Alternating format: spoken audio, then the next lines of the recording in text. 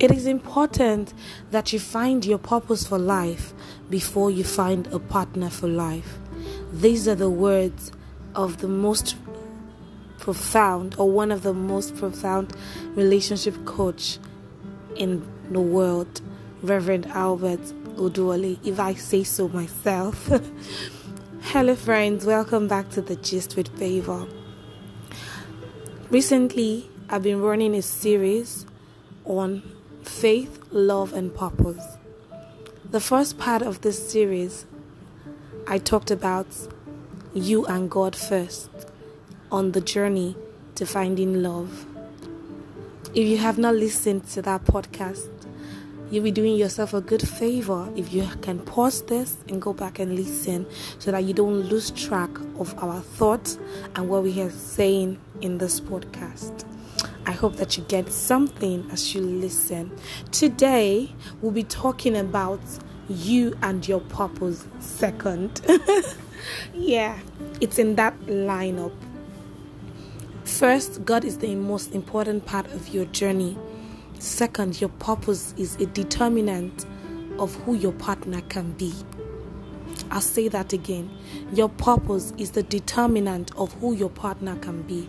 This follows to say that it is until you have fully found out or discovered what your purpose is that you can then decide who is a proper fit or a misfit on this journey of your life. Your partner is called a partner because they are supposed to partner with you and God to ensure that you've both fulfilled purpose on the earth. In philosophy, one of the things that we understood is that you need to sit down to ask questions. You are existing for a reason. So when you sit down to begin to question, why am I here? Why was I created? Am I sure that I am not dreaming? What am I supposed to do on the earth?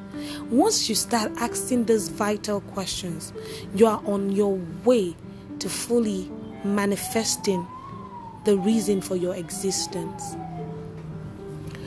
Today, it is important that you know that just before you think of saying yes to that guy, or just before you think of accepting to date that lady or deciding to ask that lady out, have you found out your purpose? Is he or she able to serve that purpose with you? Will they align with that purpose? That's how the Bible says in Amos 3 verse 3, can two work together except they be agreed? There must be an agreement, there must be an alignment of purpose so that you both do not land crash. One of the things that I would like to share with you is the importance of starting before time. Discover why God created you. God did not just wrap you in flesh and put you on the earth for no reason. He created you for a reason. So it's important that you go back to Him to decide or to define or to explain why you are on the earth. You have a purpose. As far as He thought it wise to create you, He has a reason for keeping you on the earth. And so that purpose must be defined.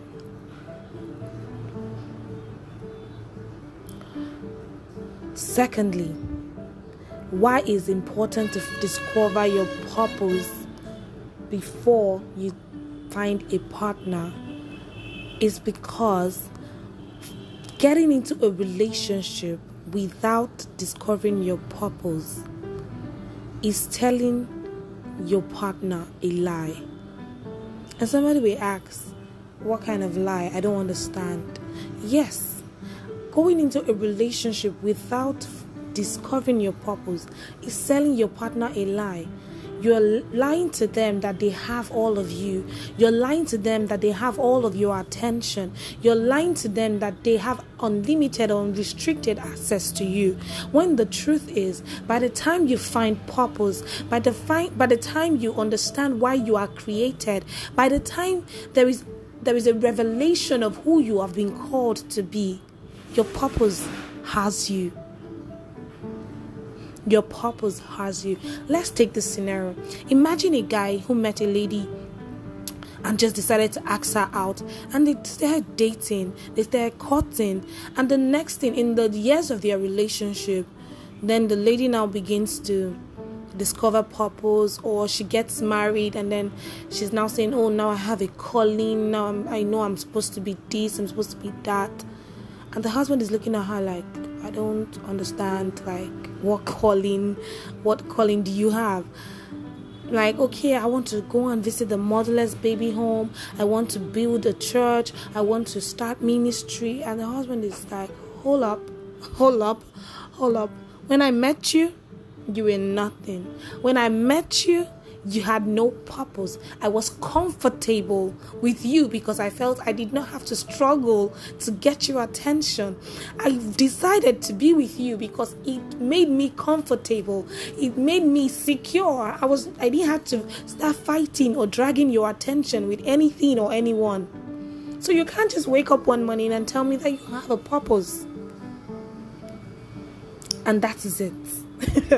So the truth is, but if the lady had discovered purpose before she went into a relationship, the man will have met her probably fulfilling her calling, doing something, and then he will know, oh, I don't think I want this kind of woman, or, oh yes, I want to marry this kind of woman. And I'm not saying that, there are different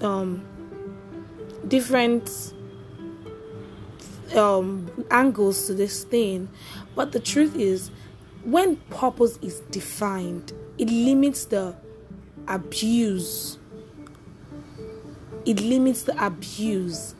Because if you have a purpose, definitely you would attract someone who can be in alignment with our purpose, and you would know who should be in your life. Not everybody would just be in your life. So it is very important that while you're waiting, you have a notepad or checklist of the things that your intending husband, should have, so that when he comes, you're checkmating. Does this man cover up these things? Does this man check this list? And I'm not talking materialistic things. I'm not talking about cars. I'm not talking about money. I'm talking about values. I'm talking about value system. Because marriage is the coming together of two value systems. So it is values. Does his value align with yours? If you want to marry a God-fearing man, you have to be a God-fearing woman. So are you a God-fearing woman? And then the man who's coming has to be God-fearing. And he's not going to tell you he's God-fearing. By his fruits, you would know if he aligns with purpose or not. Let me share quickly my own personal experience. I had people who were coming to me at the time. Many guys. And I told myself already I was not going to chase any guy. What would chase you was going to be there to chase you. I already made up my mind I wasn't going to chase anybody or say, oh no, I can't give you my number. I'll give you my number. But by the time my fruits begin to speak, you would know whether you are a proper fit for me or a misfit. And you would know how to withdraw. So I kept doing my thing. I kept praying. I kept publicizing my faith. I kept talking about Jesus on my WhatsApp status. And those who were not comfortable with it, withdrew. Those who it wasn't convenient for, withdrew. Those who were intimidated by my glory, withdrew. I always knew that the person who I'm going to spend the rest of my life with would not be intimidated by my call. Why? Because he's going to be in alignment with me, and I'm going to be in alignment with him. And so one of the things I asked my partner where we started courting was, how can I serve your purpose? Because I noticed that our purposes are aligned. So I want to know how I can serve him just as he is serving me. I was going to say praise the Lord, but hey, you understand? So please ensure that You have a list of values that you want your partner to possess, so that when he comes, you would not compromise. You would know that you have prayed over this value system and he only checkmates it, or if he doesn't, then you know he's not a proper fit for you. That is why it's important for you to find your purpose for life before you find a partner for life. I hope this podcast has been really helpful for you.